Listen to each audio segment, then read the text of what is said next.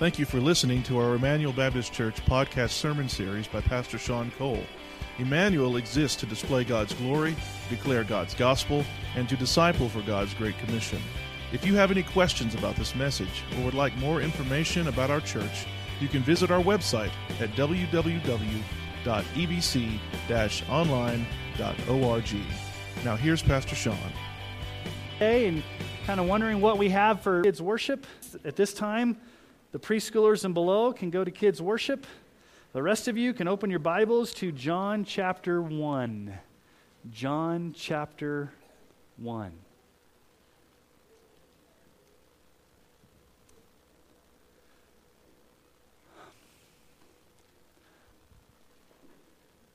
Our world is fascinated with Jesus. He still remains the most popular figure in all of history. More movies, more books, more works of art. Everything in this culture still has a fascination with Jesus, but yet, at the same time, there's so much confusion over who Jesus truly is. Jesus shows up in the movies. About 6-7 years back, you had the Da Vinci Code, Dan Brown, where Jesus was supposedly married to Mary Magdalene, and they had a child who was the heir to the French throne. Many years back, you had Mel Gibson's The Passion of the Christ. It was a blockbuster. 2 years ago, more than 100 million people watched the Bible miniseries.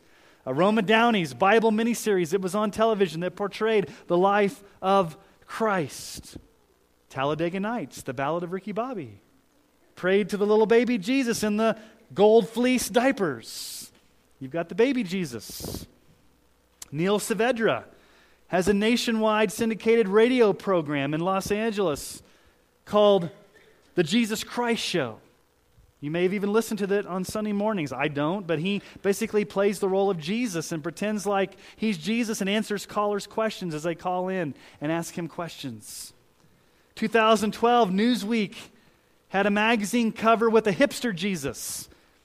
Jesus had a crown of thorns and he was wearing flannel, walking kind of through Times Square as this non-threatening Jesus. The title of the Newsweek article was "Forget Church, Follow Jesus."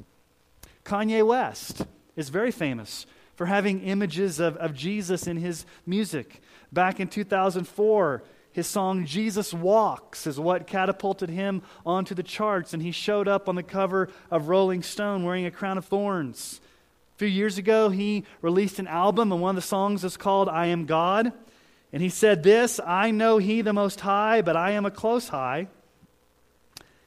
On his concert tour, he has a Jesus impersonator that gets on stage with him and performs as Jesus. And he explained this. Kanye West said this: "One of the things I wanted to get across is that you can have a relationship with Jesus, that you can talk to Jesus." Now, I could go on and on about how Jesus shows up in pop culture. Music, movies, literature, magazines. It's all around us, this whole idea of who Jesus is. But let's just make it a little bit more personal this morning. Let's talk about us within the church. Let's talk about Christians for a moment. Do we have a biblical view of Jesus? Do we know who Jesus truly is? Is your view of Jesus more informed by pop culture or by the Bible? We're starting a new sermon series this morning through the book of John, and I'm excited to preach through John because it is one of my favorite books of the Bible, and so I'm really excited that we're going through this book together. And so the Scottish pastor, Eric Alexander, sometimes I listen to him. This is what he said about the Gospel of John. I thought it's a very interesting image. He said this about the Gospel of John: "It's a pool where a child can paddle while at the same time an elephant can swim."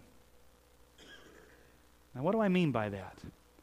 The Gospel of John is probably some of the most familiar and cherished Bible stories that our kids love.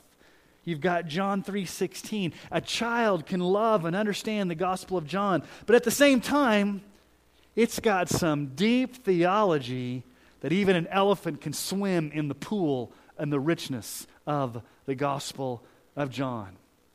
And so as we go through this sermon series, we're titling it Rooted in Jesus.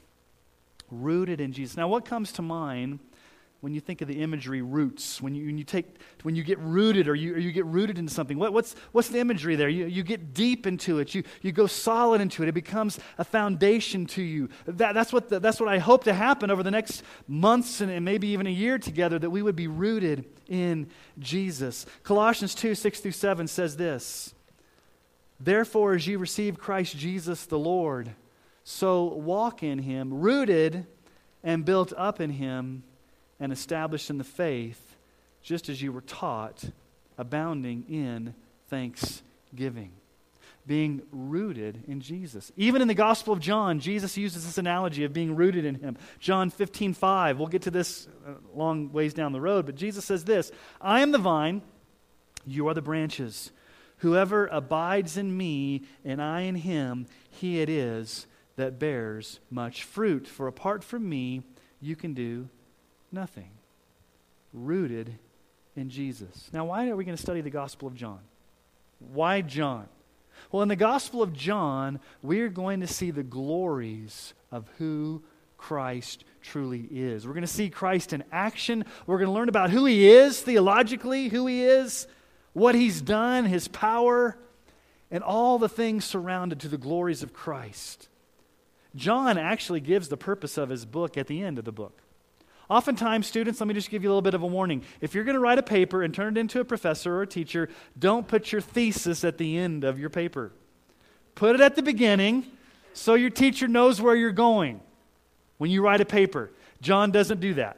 Now, he's under the inspiration of the Holy Spirit, so he can do whatever he wants. But at the end of the Bible, the end of the Gospel of John, he gives his purpose. In John 20:31, John writes this: "But these things are written so that you may believe that Jesus is the Christ, the Son of God, and that by believing you may have life in his name." That's John's purpose for his gospel.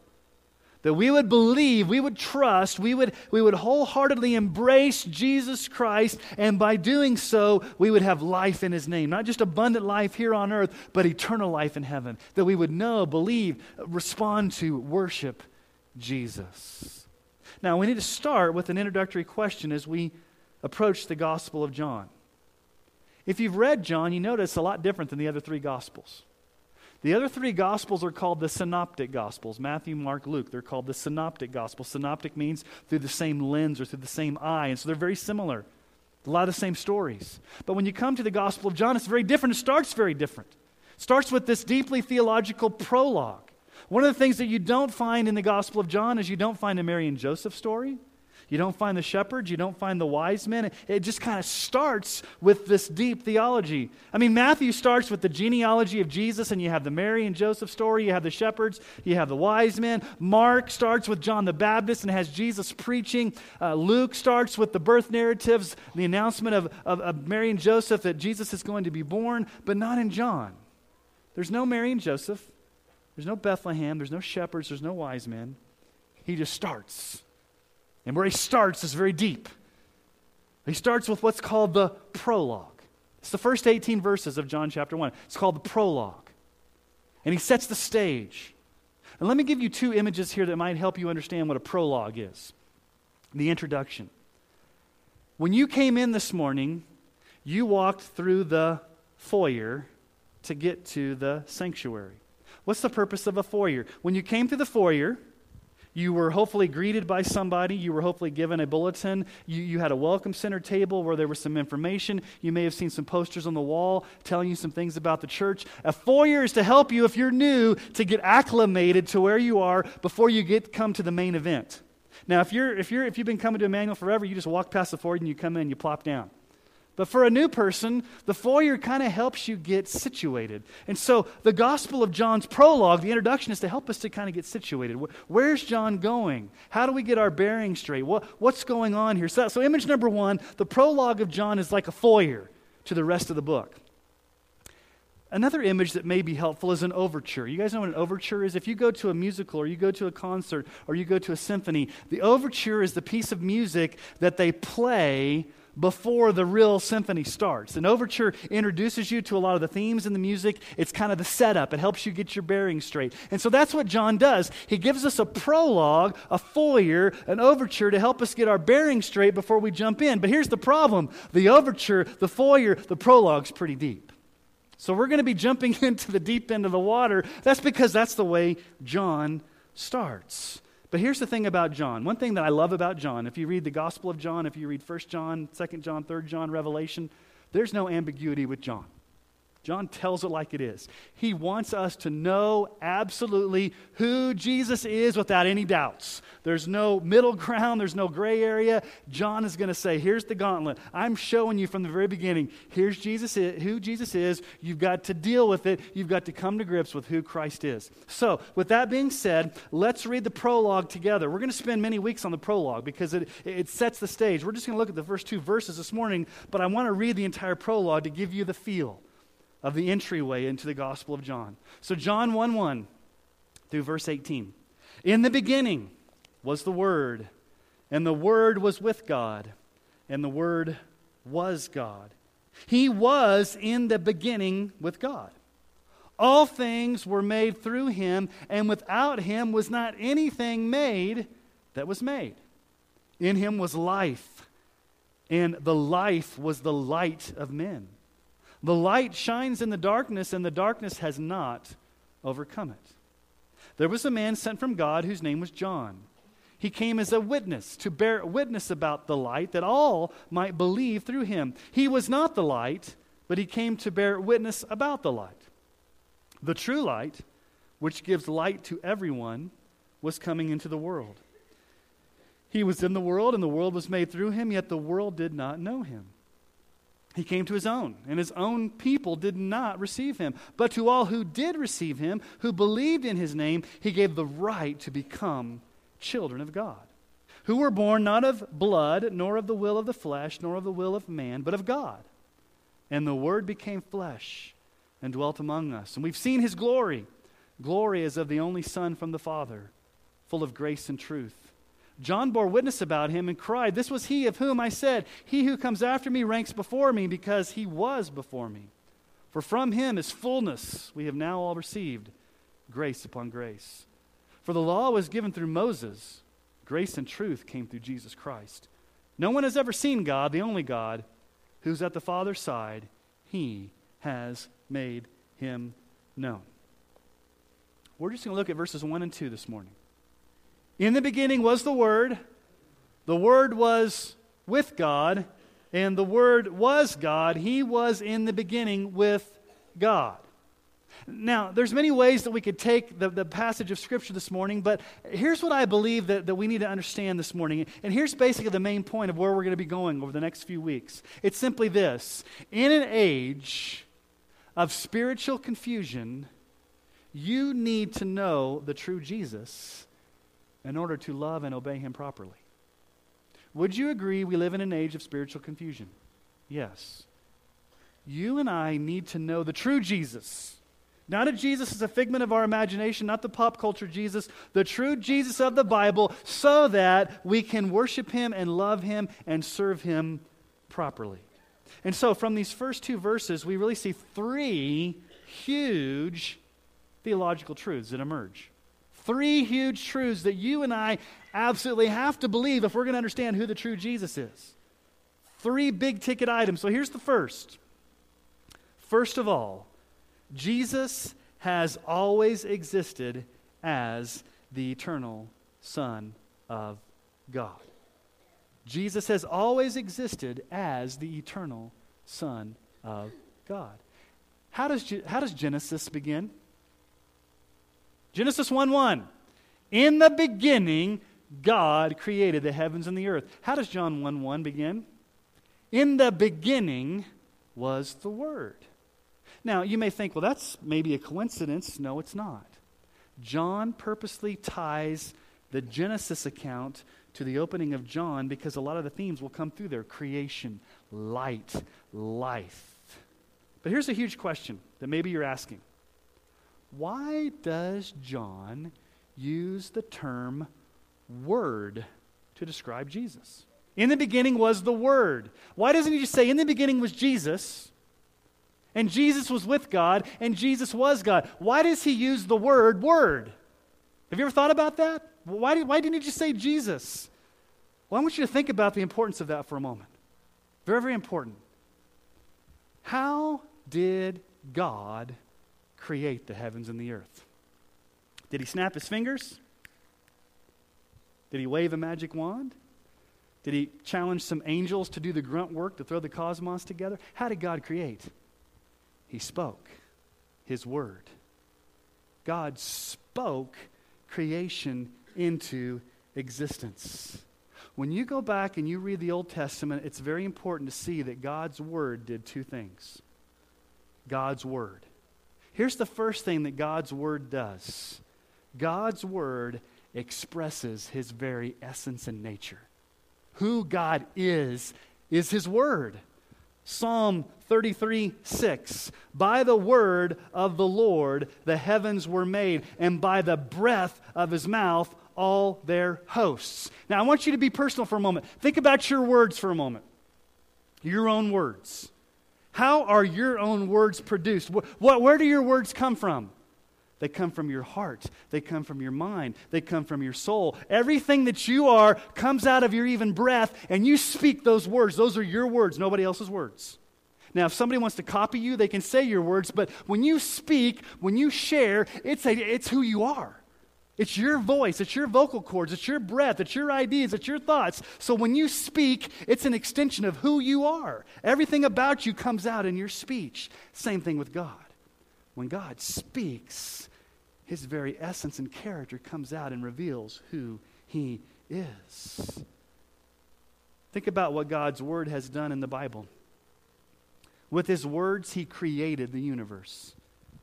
Genesis 1:3, God said, "Let there be light." And there was light. God said it. With his words, he entered into a covenant with Abraham.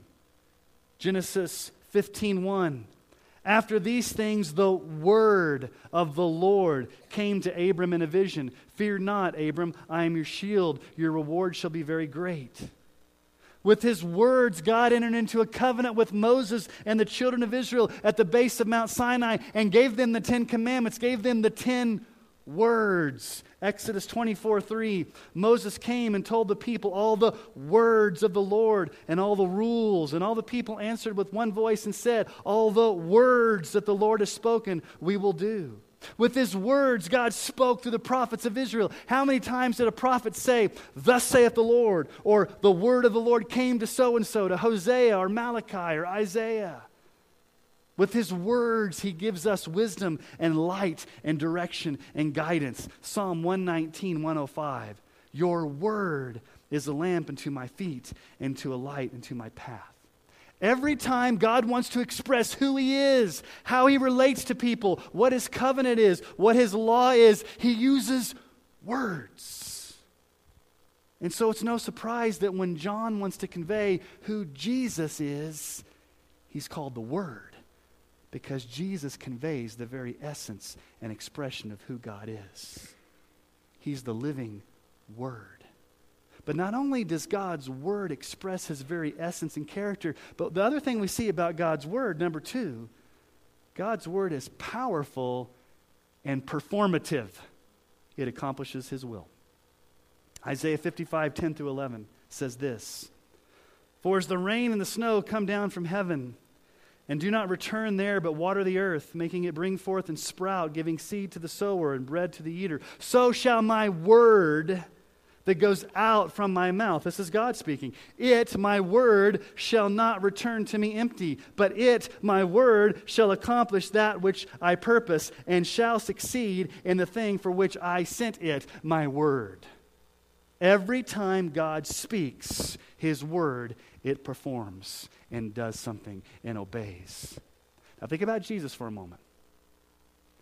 If Jesus is the Word, he is the full expression of who God is, and he's going to perfectly perform the power of God. We're going to see that all through the Gospel of John. Jesus is going to show us who God is, and Jesus is going to powerfully perform God's Word as the living Word. So it's very important that John uses this Old Testament concept of God's Word to describe Jesus. Jesus is the very essence of God, and He's the very power of God, and He's the very character of God in the flesh. Now, I want you to pay close attention. You don't get this in your English text, but in your Greek text, if you know Greek, the word was. In the beginning was the Word, and the Word was with God, and the Word was God. Okay, was is basic past tense action, right? Now I can say to you, yesterday I was at the store. Last week I was excited that the Broncos won. I was in Denver this past week. Okay, I was there.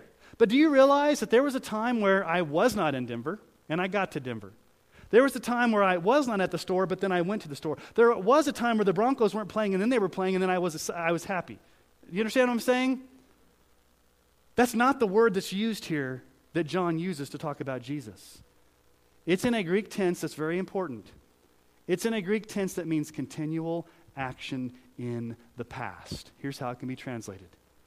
In the beginning, Jesus always was. He has always existed. There never was a time where Jesus wasn't. He always was. He's always existed. He is eternal. He never came into being. He was never created. He's always existed. Now, there's a child that comes up to me almost every Sunday after church, and this child knows who she is. And she asks me some very important theological questions every week, almost every week. And it's always the questions like this: who created God? Or maybe she'll ask, who are God's parents? And I always tell her the same thing. God doesn't have parents. Nobody created God. God has always been there. And sometimes it's hard for us to wrap our minds around something that's always been there. Same with Jesus. Jesus has always been there. There's never a time where Jesus was created. There's never a time where Jesus came into existence. He always was. He's always existed in eternity past as the eternal Son of God. Now, many modern-day cults, Jehovah's Witnesses, Mormons, they did not believe this. They believe Jesus was created or He came into existence. The Jehovah's Witness translation of the Bible says in this passage, in the beginning was the Word was with God, and the Word was a God, lowercase g. Because in their theology, they see Jesus as being created. There's an ancient heresy that was around in the early days of Christianity. Arius was a pastor from Alexandria, Egypt. And in the 300s AD, he widely popularized this view that Jesus was created, Jesus came into being, and Jesus was not actually God. And it got pretty popular, so much so that it was denounced as a heresy at the Council of Nicaea in AD 325. It's called Arianism, based upon Arius. And so here's the truth. Number one, if you're a Bible-believing Christian, you've got to believe that Jesus is the eternal Son of God who's always existed. He's not been created. He didn't come into being. He has always existed as the Son of God in eternity past. In the beginning was the Word. He's always existed. And so here's the issue. If you don't believe this, you're not worshiping the true Jesus. You're not worshiping the Jesus of the Bible. And if you're not worshiping the true Jesus, then you have to question the fact that, do I really have true salvation if I'm not believing in who Jesus truly is? In an age of spiritual confusion, you and I need to know who the true Jesus is so that we can worship Him and obey Him properly. So that's number one. Jesus has always existed as the eternal Son of God. Here's number two. In the beginning was the Word, but here's the second phrase there. The Word was with God. Okay, here's the second truth. Jesus is not the same person as the Father, but shares intimate fellowship with the Father.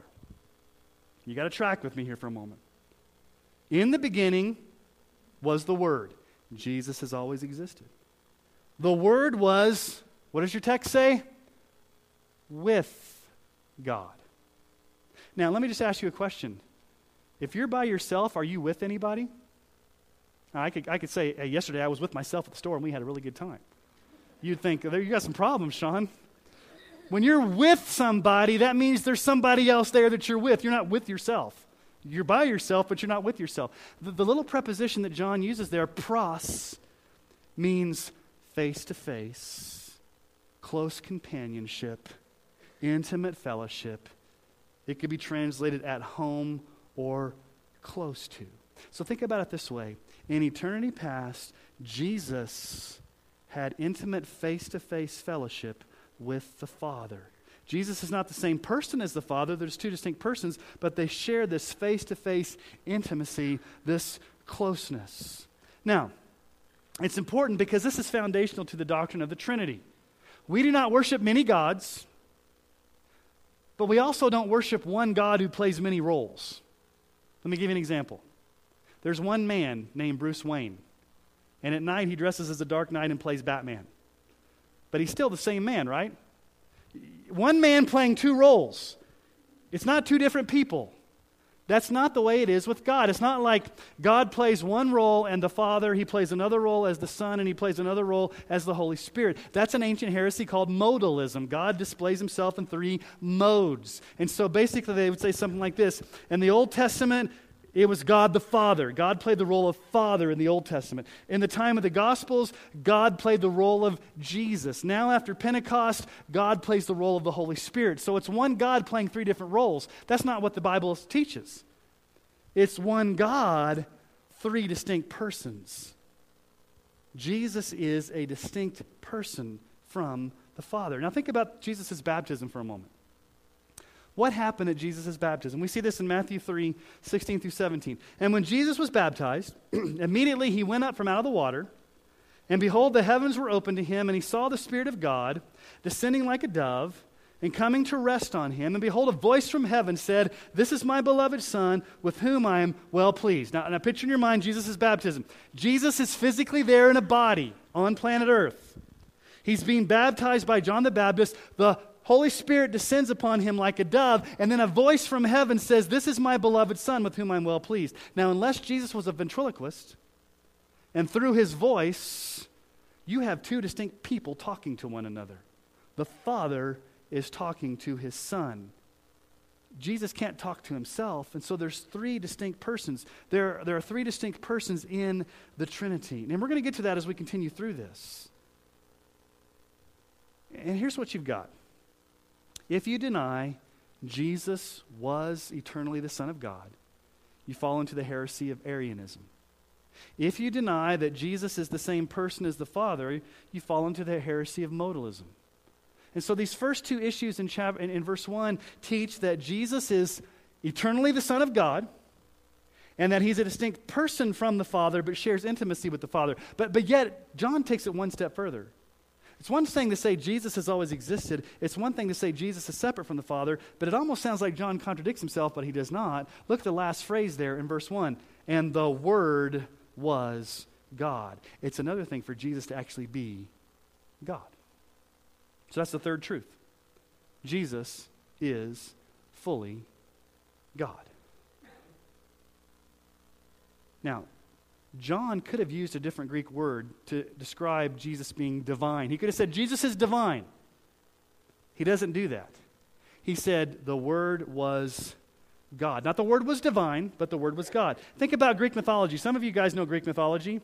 Zeus. He's like the father god, right, in Greek mythology. And he has a son named Apollos. And Apollos is a god, and Apollos has divine attributes, but Apollos is not Zeus. Apollos is not God. He doesn't share equality with God. That's not what John is saying here. John is saying that everything that God is, Jesus is. Jesus is fully God. He's a distinct person from the Father, but he shares all deity of God. Not that Jesus is God-like, not that Jesus is simply divine, but that Jesus is God. Colossians 2:9 says this, "For in him," speaking about Jesus, "the whole fullness of deity dwells bodily." The whole fullness of God. Hebrews chapter 1, 1 through 3. The writer of Hebrews ties in the speaking and Jesus and the Word, kind of like John does. Long ago, and many times and in many ways, God spoke His Word to our forefathers by the prophets. But in these last days, he has spoken to us by his Son. That's why Jesus is the Word, whom he appointed the heir of all things, through whom he also created the world. He, Jesus, is the radiance of the glory of God and the exact imprint of his nature, and he upholds the universe by the power of his word. After making purification for sins, he sat down at the right hand of the Majesty on high. It says Jesus is the radiance of God. What's the difference between radiance and reflection? What does a reflector do? When you drive down the street and you see a reflector, what's a reflector doing? It's reflecting the light, right? Is the reflector generating light? No, it's reflecting light. The word in the Greek text there is not that Jesus just reflects God's light. Jesus actually is the source and the radiation of God's light. And it says he's the exact imprint of God's nature. He is fully, absolutely God in the flesh. And so there are three foundational things you need to understand about who Jesus is. Number one, he is the eternal Son of God. He's always existed in eternity past as the Son of God. Number two, Jesus is a distinct person from the Father, but shares intimacy with the Father. And number three, Jesus is fully God. Now, you can go away from here today saying, man, I got some solid theology. I've got some Bible trivia about some ancient heresies. I know what modalism is now. I know what Arianism is now. I can go throw down some terms here. But here's the question. What should these truths about Jesus produce in you this morning? Besides just, okay, I got a theology lesson from Pastor Sean about John 1. Really, what are these truths supposed to produce in you? Well, here's first of all, number one, these truths should inform your mind to know Jesus more accurately. It's important for your mind to be informed by the Bible. We don't want you walking out of here with a false belief system. We don't want you walking out of here with wrong theology. So yes, your mind needs to be filled with truth. We want our mind to be transformed by the Scriptures. We want to walk out of here with strong theology. My goal is for you to walk out of here with your mind filled so that you know, okay, this is who Jesus is. I have an accurate view of the Trinity. I know what the Bible says. My mind has been transformed by the Scriptures. I have my mind informed. But that's all I did this morning? You'd walk out here a bunch of theological eggheads and you'd have big minds. But you could have cold hearts. Here's number two. These truths should inflame your heart to worship him more passionately. Yes, it's one thing to have your mind filled with who the truth of Christ is, but that doesn't translate into worshiping him. If these truths about Jesus don't inflame your heart, if they don't rise up godly affections within you to where you're burning with love for Christ, where you want to know him more deeply, you want to love him more deeply, your heart's been inflamed, then you haven't experienced the fullness of what this text is telling us. So yes, we want our minds informed, but we also want our hearts inflamed. We want to passionately love Jesus. But that's not all. You guys could go out here and be filled with great theological knowledge. You can go out here and filled with great emotions. And that could last for just a little while. Here's the third thing. They should influence your will to obey him more consistently. See, that's where the rubber meets the road.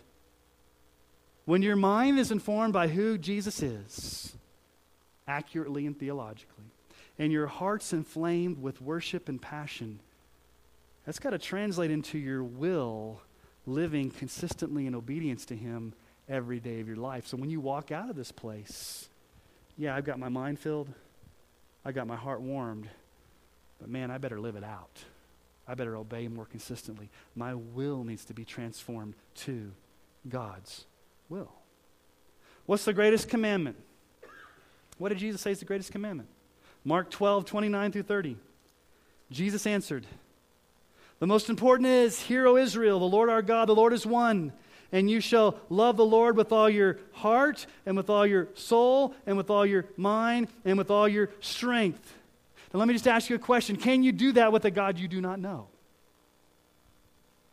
How can you possibly love a God with every fiber of your being, your heart, mind, soul, strength, passion, mind, intellect, will, if you don't know who he is?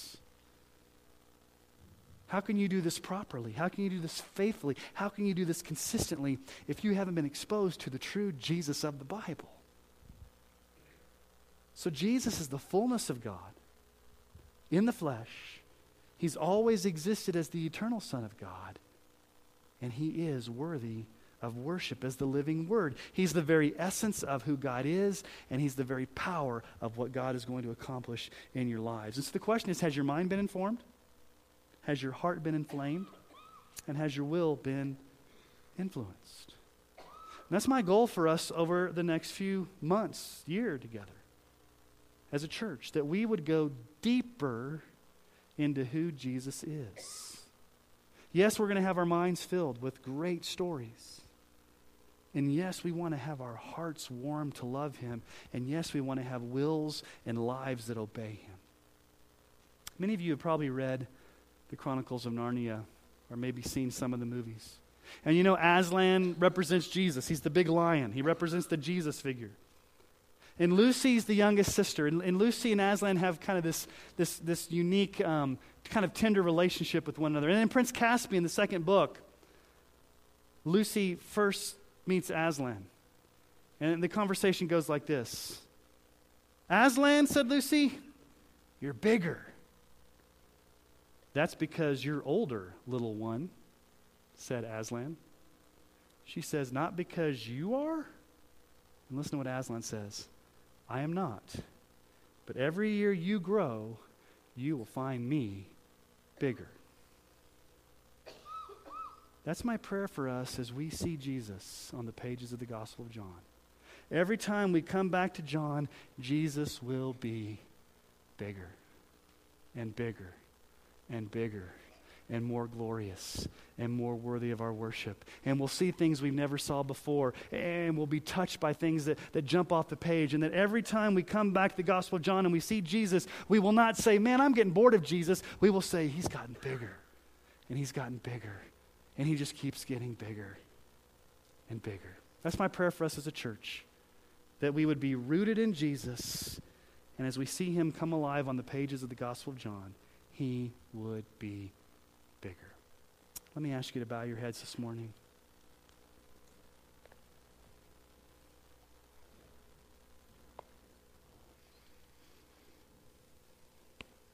There may be some of you here this morning that don't know Jesus personally. You don't know who he is. You may have just walked in this place this morning and really didn't have any idea why God brought you here, or maybe you came with a friend, or maybe you've come many, many times, and you're just not sure. You've never actually had that experience in your life where you've fully surrendered your life to Jesus. You've repented of your sins. You've owned up to your sins. You've confessed those sins, and you've asked Jesus to forgive you of those sins, and you've trusted him alone for salvation. What better day than to do it today? If you've never done that, I challenge you to pray to Jesus and ask him to open your heart and to reveal himself to you. For the rest of us here this morning, it may just be a matter of that maybe Jesus has gotten boring. Or maybe Jesus has gotten stale. And we need to have our minds informed, we need to have our hearts inflamed, and our wills influenced. That we would go out of this place with the joy that Jesus has become bigger. So whatever God may need to do in your heart this morning, would you spend some time silently before him, spending time in prayer, asking him to search your heart. By your word, Lord, it just blows my mind to think that you spoke the universe into existence by the power of your word. I would have loved to, I wouldn't have been created yet. I'd love to be able to watch that. But in a sense, Lord Jesus, we have that power in front of us in Christ. He is the living word, full of grace and truth. If we've seen him, we've seen the Father. So Lord, I pray that we leave this place with transformed minds that are biblically informed about who Jesus is. And Father, I pray that we leave this place with hearts inflamed to worship Jesus more passionately, and Lord, wills that have been impacted and influenced to obey more consistently. Now we'd be excited about seeing Jesus get bigger and bigger. And we love him and be rooted in him and go deeper into him. And Lord Jesus, would you do that in our hearts to the power of the Holy Spirit?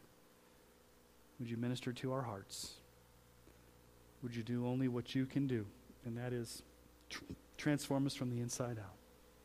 Thank you for your gospel. Thank you for dying on the cross for us. Thank you for letting us gather in a place like this to sing songs and to be together as a church family, to be encouraged, to hear the word preached. May we leave this place encouraged because we have met you this morning. We pray this in the strong name of Jesus. Amen.